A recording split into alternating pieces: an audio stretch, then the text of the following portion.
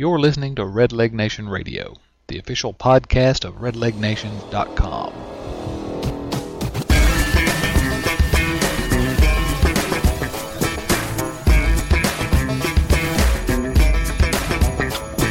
Hello everyone and welcome back to Red Leg Nation Radio. I'm your usual host, Chad Dotson from redlegnation.com. We're going to, at this time, without further ado, jump right back into Bill Lack's discussion with Big Red Machine pitcher Fred Norman. So, you had a pretty good year in '75. You went 12-4. It's one of the only 2 years that your ERA was above league average, but it was only .02 above league average. So, I mean, it's basically league average. Yeah. And you were used in the bullpen some, and from what I read in Big Red Dynasty, it says you moved into the rotation when Gullett broke his thumb, and you went 9-1 in the second half of the season. That's correct. Yeah, I knew, here we go, got a job to do, Donnie's out, and he's my locker mate right next to me, and I hated to see him out. I said, oh, man, we'll have to figure something out here for you, until you get back. And so we always used to talk stuff, and we said, I'll be back, and when I get back, somebody's going to pay. Jeff used to say it all the time. Yeah. But, Donnie was out, so like I said, he gave me the ball, Sparky gave me the ball, and I'm ready to go, I was always ready to go, and it didn't matter to me. I mean, obviously I wanted to start because I thought I was a better starter than a reliever. And so you get the opportunity, well, you have to make the most of it, and generally I did. I usually did, and I think it picked up the club, as well as the staff, but as well as the whole club. It picked us up, and ended up, doing, some things that they expected anyway. So you guys win 108 games that year. You didn't take any chances with it being close. You won the division by 20 games. Yeah, we blasted, yeah. And in the playoffs, you got your only postseason win that year in the playoffs. In Game 2 against the Pirates, you started and threw 6 innings. Right. And Raleigh Eastwood threw the last 3, and the Reds won 6-1 in that one. So yeah, picked up the pace there. And then we moved. I always pitch against the Pirates, pretty much consistent with them, as far as victory-wise. Got hammered a couple times with them. Usually I pitched pretty well against them with their left-handers involved, but usually I didn't have problems with left-handers, with right-handers as well as I did sometimes with left-handers, And I always pitched well because I usually would face more right-handers than I did left-handers. Of course, Stargell and Parker were there then. They were the big two guns, and then, of course, they had the third baseman. Richie Hebner was left-handed also. So, it was left-handed, basically dominant club there.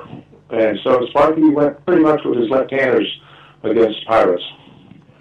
So we beat the Pirates, and we're moving into the 75 World Series, which is, many claim, maybe the best World Series ever played. Tell us about the Fred Norman perspective on the 75 World Series. Well, obviously my first one, so it was just it's kind of all about that. But not as much as I thought I would be. I thought I'd be a little more hesitant or nervous about it and everything, but I really wasn't because I knew the club that I was on. It was just a matter, to me, I thought it was just a matter of time. We're going to win this thing. I don't care if we were down 3 games to none. I just always felt, I think any of us never felt that we would get beat. And Mm-hmm. I just, I took it that way myself, and, I was, hoping I'd, pitch a better performance. I think I pitched Game 4. Yep. And it just didn't happen, but, I enjoyed it, I'll tell you that, because it was just something that became, with me, having a guy, Pat Darcy was the guy that gave up, the home run in the 6th game. Right. And he was my roommate at that time. So it felt kind of bad for him. But I don't think we ever felt as a collective team there, we ever felt that we're going to lose this thing. No, we just thought we were going to win it anyway. I don't care whether it was going to be by 1 run or 10 runs. We're going to win. I had no doubt in my mind. It was my thought. That was my, I never could imagine us losing. that year after winning 108 games. 5 of the 7 games were one-run games. I mean, what a World Series! I mean, every game, other than Game 1, every game was a pretty good game. Yeah, pretty good game. And these guys, Boston had a very good club. They really did. I mean, I know they missed Jim Rice and all that, but it's just I think we were just destined. As far as that goes, they could have won 2, but I never had that in my mind. Yeah. I never thought that for a minute. And I think most of us felt that way. I don't think we were nervous about it. I don't think we were down. I know we were down 2-0 when Perez hit the 3-run homer. Yeah, Exactly. 2-run homer. Yeah. And tied it up, off Bill Lee. And it was just one of those things you just knew. And then, of course, then you see Joe Morgan get this little Texas leader flip, whatever. You knew you were going to win. I mean, I just knew that. That's just how it works. Unfortunately for Boston, it didn't work as well. But that was my feeling on it, is that I just always thought that, this series was ours. We just made it a little tougher, but it was ours. Because the following year, there was a no-doubter. Yeah. Well, tell us about the feelings in the clubhouse after Game 7. I mean, was it a feeling of relief, or was it just, wow, it's about time, or is it, just joy? Is it? Nah, a lot of jubilation. I mean, it's just everybody's happy. You got the flow of the champagne, and everybody's just cheering away and going crazy. It's just one of those things that I think they probably were relieved at a point. I think that Sparky knew that. I don't think he was even worried about it. I really don't. I think he just knew that our club would come back somehow and win this game. Fortunately, we had to go 7 games.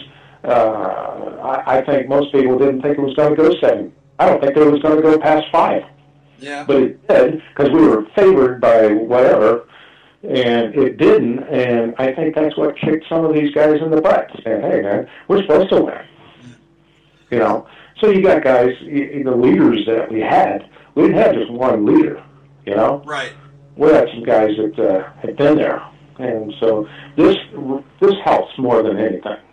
And this is why I think, when it's all over and said and done, these guys were happy as well as, say, me or anybody else that hadn't been there yet.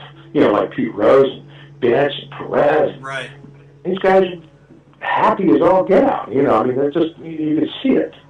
Yep. So we're going into they're just winners. Yeah. So we're going into 1976, and you guys really slacked off that year. You only won 102 games. Right. And won the division by 10. Well, we won the last 10 games in a row, if you remember. Actually, you know what? I don't remember because I was in boot camp. Uh-oh. You got other things in your mind. Yeah, I was a little busy at the time. Yeah, but we won our last 3 games of the regular season. I remember this.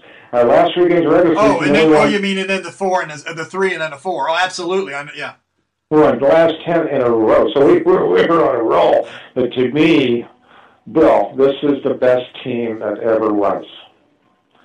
The 76 Reds was better than the 75 Reds. That was a question I was going to ask you later. Well, you can ask me now. To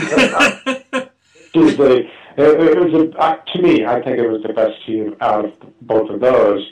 But what was better about the 76 team than the 75 team?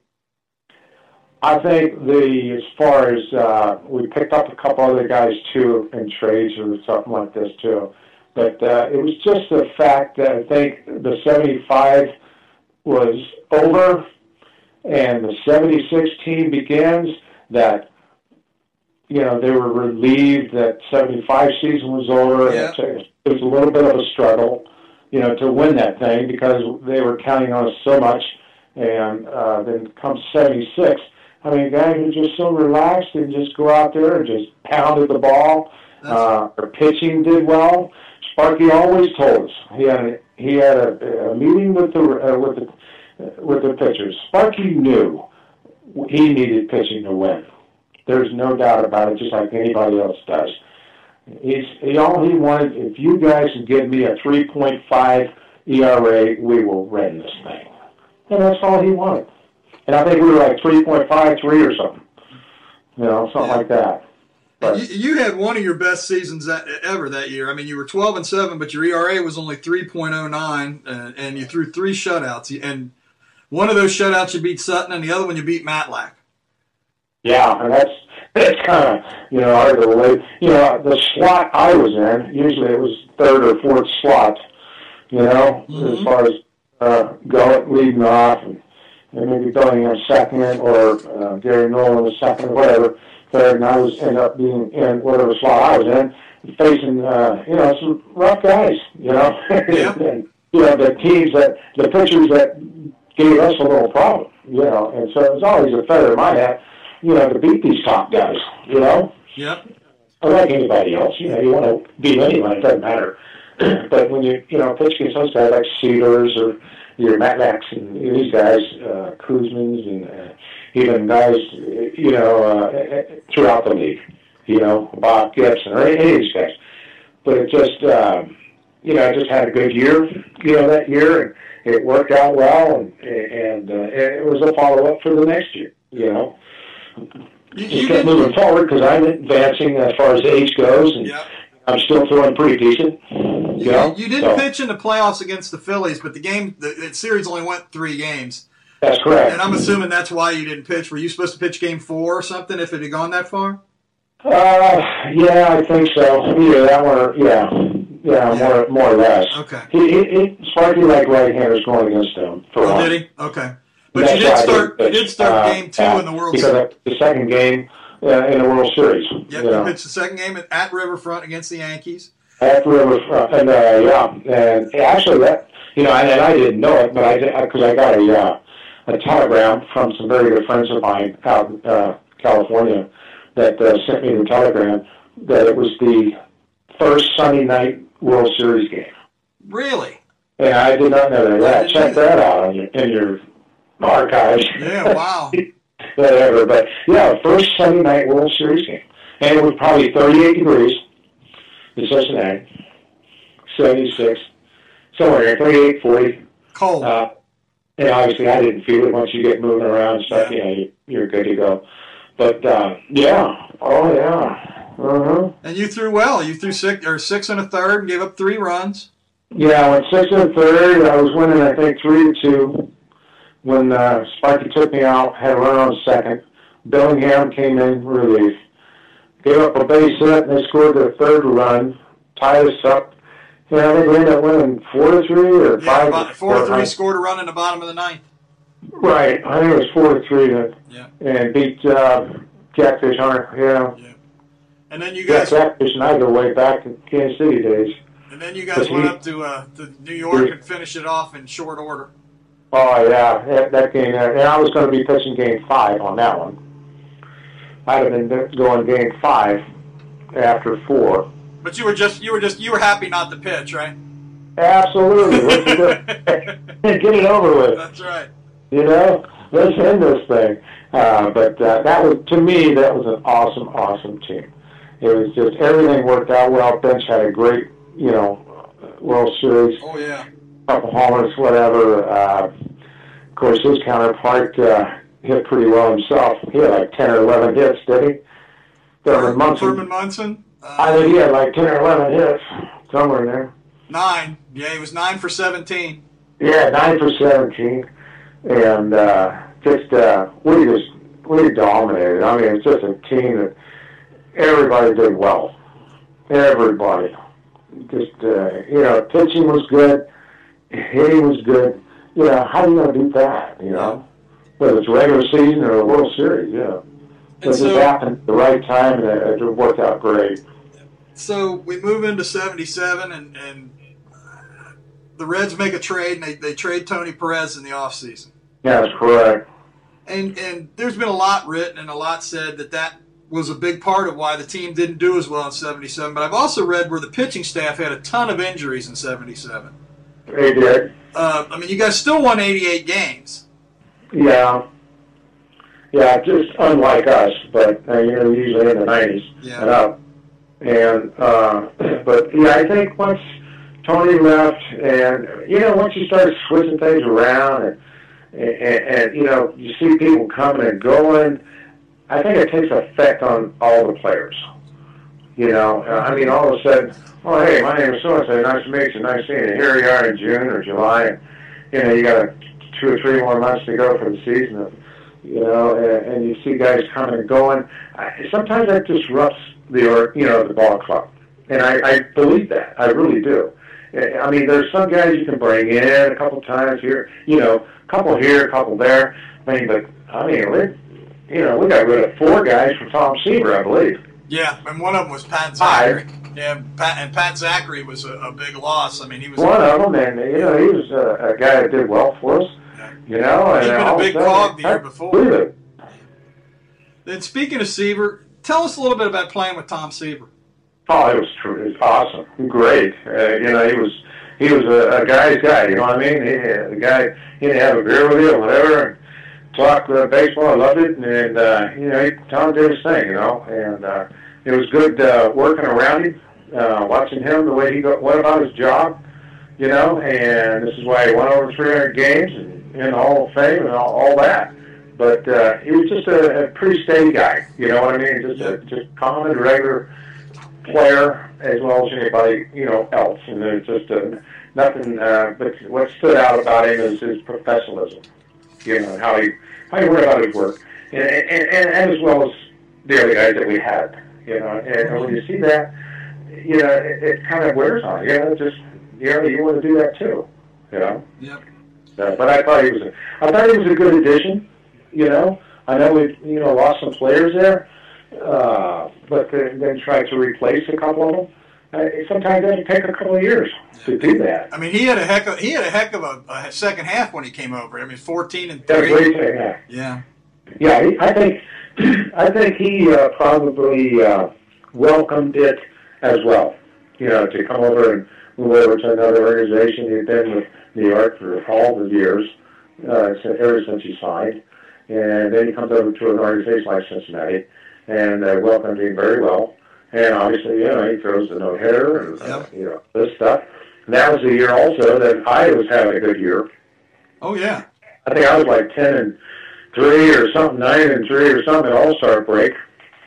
Had a year low ERA, and I thought I was going to make the All-Star team, which Sparky called me in the office because he was going to be the manager in the 77 All-Star game. And he says, I know you should be going to the All-Star game. And I said, yeah. And I thought I was going to be, because he's going to be picking. Mm-hmm. And he says, got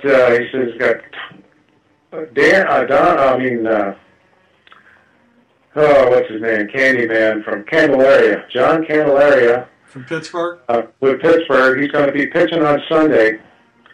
And because he has a back issue, and if he's okay, he's going to be going. And I said, oh, my gosh. You know, I mean, what happened? Even if he pitches, he's not going to pitch in the All-Star. You know, come Tuesday, I'm saying, well, you know, whatever. So, well, I mean, what else am I going to say? Right, what can you say? But I wanted to make that All-Star team so that. Yeah. I really did. That was my only chance, really, because I did start off well and did well. And, but of course, you know, as it turned out, I didn't, and ended up 14-13, I think. Yeah. ERA was pretty decent. 3.38, and the league average was 4. Yeah, and I was leading the league for a while there, and quite a while. You know, but yeah, had a little rough outing in Chicago. Game we came back and won, but yeah, just unfortunate for me that I didn't get a chance to be on that team. I wanted too bad. But we just had that year was just so unlike, you know, a Reds year. Yeah. And it happened at a time where, geez, you think that this club will stay together for another couple of years even and get another pennant, you know, at least, you know, another National League pennant. But it just didn't work out. Yeah. Too many guys coming and going. That's the way I see it. Yeah. But as well as anybody else. They say the same thing. Yeah. So 78, you guys win 92 games. The only problem with that is the Dodgers won 95. Yes, they did. And you again went 11-9 and 3.70 ERA. You were just a .01 above league average, so you had another good year. Yeah.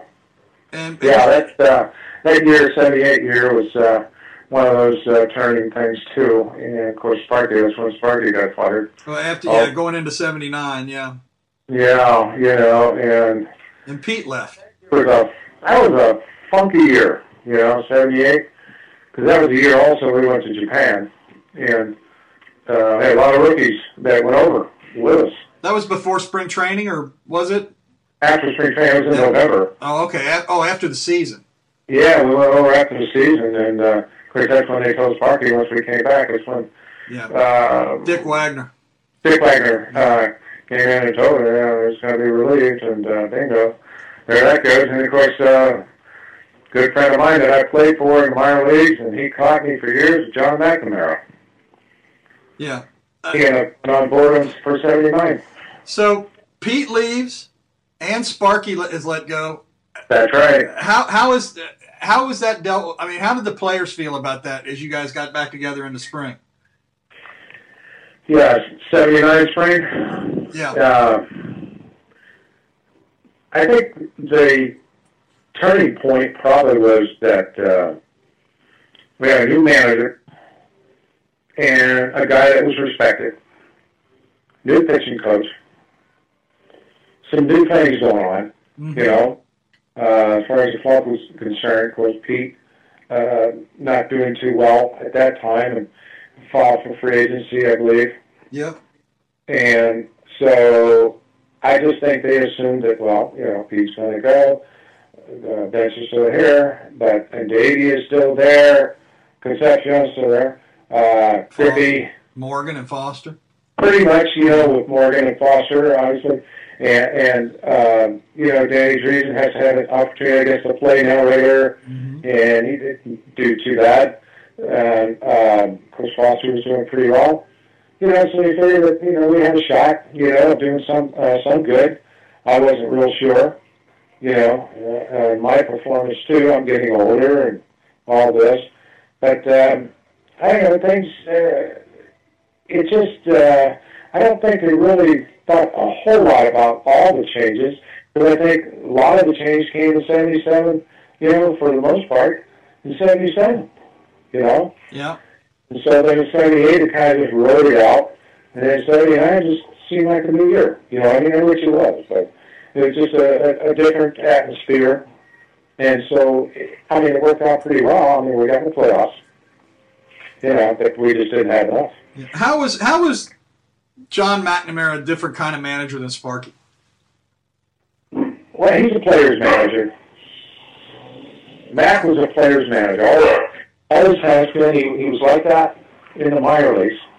He was always a player's manager, and he looked after his players, but he got the most out of his players. He had guys like Lou and all these guys that were, on A's.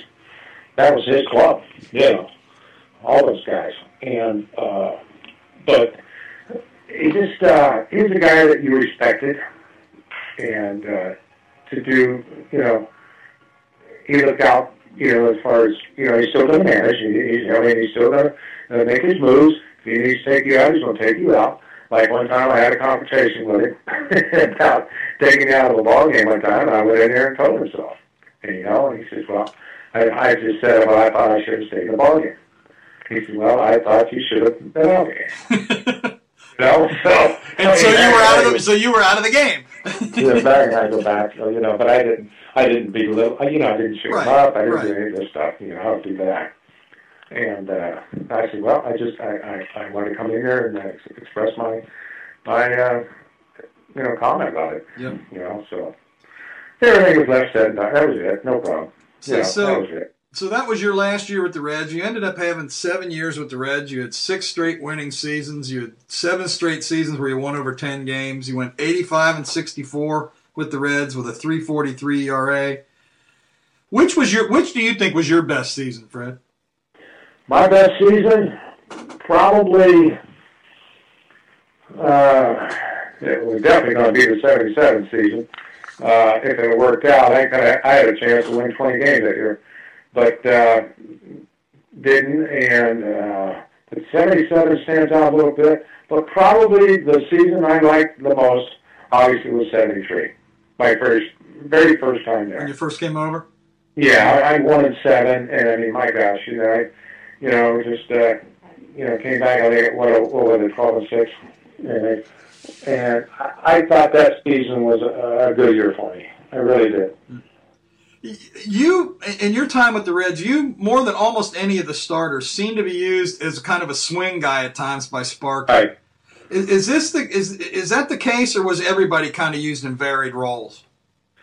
I think he did that with Billingham also, and I know he did it with me too. When I was having a little problem, there was a time when I was upset about the fact that I went to the bullpen, and then once I was in there, we went to play an exhibition game in Detroit. And I told the pitching coach, Larry Shepard, I said, Shep, I'm not pitching in this game. There is no way in hell I'm going to pitch in this game. I earn money by pitching in regular games. This is an exhibition game, and I don't need the work. That was those old kid glove games, wasn't it? When they used to play the Tigers in those kid glove games. Yeah. Yep. So he told Sparky, so he wasn't too happy about it, and I didn't care at that time. I did not care. I said, hey, I make my money on pitching in regular games or losing, whatever. And so what did he do the first time he came back? Gets me up. And so I guess he's hoping I fail, right? He said, so Shep says, when I come back, he said, man, don't make me look like a fool. And I said, all right, don't worry about it. 15 game, I'm ready to go. Well, I got my stuff back. I'm feeling good. Because he put me in the bullpen because I'm having a rough time starting. Yeah. So I wasn't doing so well. So they shoot you in the pen to try to work things out. Yeah, try to get you, yeah. Get you back, even straight up again. Fred, anyway, I come out and I pitched well, so it was fine. Everything worked out fine. we touched on this a little earlier about the pitching staff being underrated, and the Reds pitching staff had an ERA below league average from 1970 to 76. That's right. Do you think they were underrated because of the way they were used, or because maybe none of the starters, you or Billingham or Nolan or Gullett, they weren't big names? I mean, the bullpen always seemed to get plenty of credit. They did. Our bullpen was good. Yeah, it was very good. Reasons, but and plus they were used a lot. Mm-hmm. The way Sparky was, yanking starters out. They were used a lot, and they should be. They were good. But I think we had our opportunities also to stay in some games that he yanked us out of. And the game I had in Montreal, I beat Montreal. I think I own a 5-0 or 6-0 record against Montreal, and he took me out of the game one time there. I remember Joe Nuxall telling me after the game he's going to interview me. He said, "Man, I'm upset too. I thought you should have stayed in the game, and if you want to say so, you go right ahead." I said, "No, I don't have much to say about it. He took me out, and that's the way it is, and I'm glad we got the win and all this sort of stuff. As you know, I don't like to come out of games. I'm that way." And Sparky commented one time with somebody. He said, they said something about me or something. He said, Freddie, he don't like to come out of games.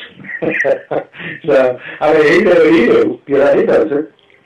Well, and I've read some comments from Jack Billingham, especially where he felt Sparky and Larry Shepard were really hard to work for, and that he didn't think they respected the pitching staff. Did you ever feel that way? Who was this?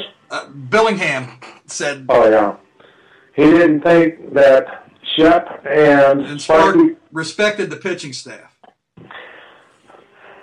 I think Shep stuck up for us at all costs. I really do. I think Larry loved us, and so did Sparky. But I just think the way Sparky went about it, sometimes maybe some of the guys didn't like it.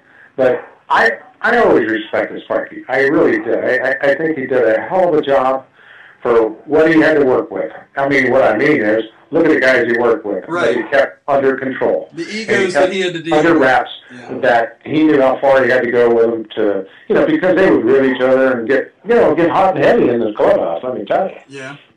It was just the way he dealt with them, and I think, and he knew that he had to have pitching. And I think this is why he used to get on us a lot. I really do. you know, people talk about the Big Red Machine, they always talk about Bench and Morgan and Rose and Perez as being the leaders of the team. Was there a leader on the pitching staff? Probably not. Probably not. I just think everybody just as a whole, a collective, were there, but all looked after each other, really, you know. Or we would console, like Gullett and I one time in Chicago. Gullett gives up a home run to Billy Williams that beat him in a game. I came in and I gave up a home run to Billy Williams and beat me a game. Here we are, consoling each other, you know, afterwards. In the We Hate Billy Williams fan club, right? Right. Yeah, so it worked out pretty good. Yeah. It really did. I think everybody kind of respected everybody else on the pitching staff. I think we all rooted for each other, you know. I don't think we were against each other. Yep. You know what I mean? I think we pulled for each other. Because I don't know anybody that would do that. Right. You know, right. I really don't. Fred, let me ask you a question. You said that you did pretty well against the left-handers in Pittsburgh's lineup. What big stars were you pretty successful at getting out? Oh boy, you know, pretty much the free swingers. You know, the guys that home run hitters. I always had pretty success with Reggie Smith, Cedeno. These guys. For some reason, they just could not hit me. No way. I mean, they couldn't hit. Probably if I threw right-handed, they couldn't. I don't know what it is, but you know, you have this. And Reggie Smith used to comment about it all the time. He was with the Dodgers. He says, "Oh my gosh, you know, I mean, I can't hit this guy." I mean, I either striking him out or he's popping up, or you know, just had good success with him.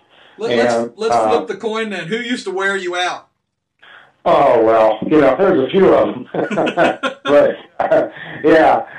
You know, your basic guys that get to bat on the ball, you know, they battle you like crazy. And I'm battling out there, too, and I'm going, gee, why is it so tough? You know, here's these guys that, you know, hit these little pingers or line drives, and, you know, and then you're getting guys out like, you know, Willis Stargell or getting guys, you know, that really pound the ball. And, you know, it's just, you don't know. I mean, it's just on a given day, somebody just, you know, they just hit you all over the park, you know. But normally it's guys pretty much that,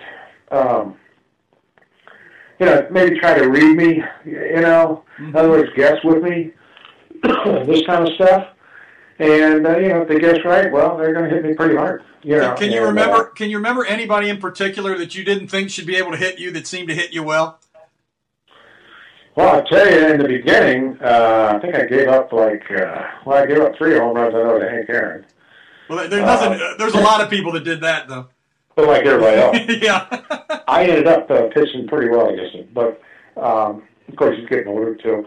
But Mike Schmidt hit me pretty well after I, you know, finally learned that, you know, he became a pretty good breaking ball hitter. Yeah. So I had to use fastball a little more. But I don't know. Anybody stands out? I really can't remember right now. Okay. I know, and I wish I could. I mean, if I thought about it, there would probably be a few of them. But let's play a little word association. I'm going to throw a name at you, and you just tell me a real quick thought on them. Okay? Yeah. Pete Rose. Pete Rose. Oh, boy. Great guy to be on the field with. I mean, he was a guy that just, you know, he'd come in, he says, now, you know, once he came in to play third base from the outfield. Mm-hmm. So that George Foster, you know, he had George Foster on left field when Pete came.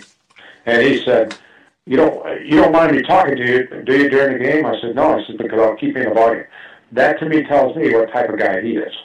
I mean, this guy could, you know, you'd love to have him, you know, behind you. Okay. Johnny Bench. Awesome catcher and good caller. Had a great photographic mind, you know, that type of thing, and just a great target, you know, to throw to. I mean, it was incredible when you're out there 60 feet 6 inches, and he's another 1.5 feet behind that, and whatever, and it just looked like. You know, it didn't matter how big the plate was or small the plate was. It just looked bigger than life, you know. Mm-hmm. It was great throwing time. Joe Morgan.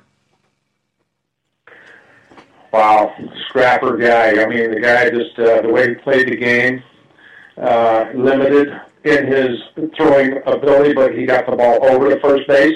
And when he went into the hole, I mean, he just was so quick to get to the ball.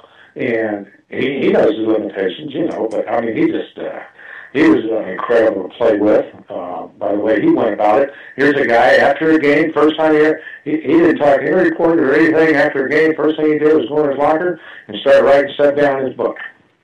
About, how the guy pitched to him or whatever, basically what it was for. Did you ever see anybody have two better years than he had in 75 and 76? No way. Yeah. Awesome. Just, and I kind of like it because he was my size. That's right. You got. We're both right at the same size. But how about a guy like that? I mean, my gosh, he's so powerful, but yet he was just such a steady ball player.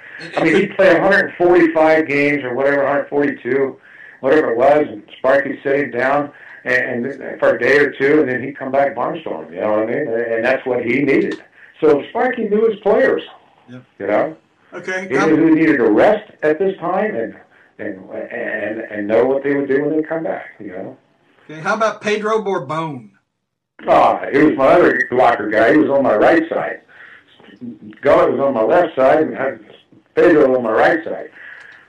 Just a good guy to have in a ball club, I mean, here's a guy that can throw about 3 or 4 pitches, and he's ready to go. I never seen anything like it. I mean, he could throw every day. Every single day. Every single day. And Sparky knew this. I mean, it didn't take him long to warm up, and he's ready to go. If he had a guy in a quick situation that he needed, call on Pedro, boom. Or if he had a guy that had to knock somebody down, he'd call Pedro. But Pedro would do that, Yeah, God rest his soul, too. He was a good guy. He really was. Good to have on the ball club. Gary Nolan. Yeah, there's another one. It's one of our starters, and how he went about his business too. He was so good, and yet had arm trouble here and there. And if he had a safe arm and didn't have any of that, I guarantee you he won 300 games, 300 plus. Yeah, he just had great stuff, and he was smart, and that's what made him last a little longer than what he. It was amazing how long he could last after, the arm injury. Yeah, he came back as a whole different pitcher from the way he was pitching in the mid-'60s to the early '70s, yeah. Yeah, he's a fastball pitcher, fastball curveball. Yep. But he always had good control. That's the plus part of him coming, having that sore arm and whatever. And I think he had surgery on it too. But he just a delight to watch pitch. Before or after, either way that we played. But, like Gary a lot. Clay Carroll. The Hawk. The Hawk was good. He's the type of guy also. Could pitch every day. Yep. Every single day. Sparky would take him out, put him out there, and, man, he would just go to town. And he was the stopper at one point there for a while, and he lost that to Raleigh or whatever. But it didn't discourage him at all. He went out there and Sparky called on him. Bingo, he's out there, throwing his butt off, man. And he was good at that. He was real good at that. He had good movement on his ball for quite a few years. I remember he was with Denver, I think, in the Milwaukee organization at that time, Braves. Yeah. And he was a starter then, I think. But I remember him way back there. Oh yeah. And one last name, Tony Perez. Tony Perez, just a delight. A delight to be around. Like everybody else talks about him too, and says, family man, great wife, Patuca, and the kids, with Eduardo and Eddie and Victor. Yep. Just a great family, but the guy himself was a tremendous guy. Here's a guy that was a pretty good leader on that ball club. And here's a guy that, here's a man that English-wise did as well as he could, and everybody understood him, and everybody listened to him. And that was a big plus for us to have him on the ball club. Well, Fred, it's my opinion that you were one of the big unsung heroes of the Big Red Machine, and I really enjoyed watching you pitch. Well, I appreciate that very much, Bill, and I did enjoy it. It was a time in my career that couldn't come any sooner. It worked out so well for me. I always thought myself as being, that type of player, a winner. I wanted to be a winner. I wanted to be on a winning club like everybody else. But, I've just always done that growing up, and it just worked out well enough at the end that I got on a super team to be able to make my dream come true, as being a winner, plus being on a winning ball club, and obviously winning the World Series, and a couple of them. And not too many people get that opportunity. Well, on behalf of myself and the other editors at Red Leg Nation, I really want to thank you for taking so much time with us tonight, and I hope maybe we can talk again sometime. Yeah, that sounds great, Bill. I appreciate it, and thanks for calling.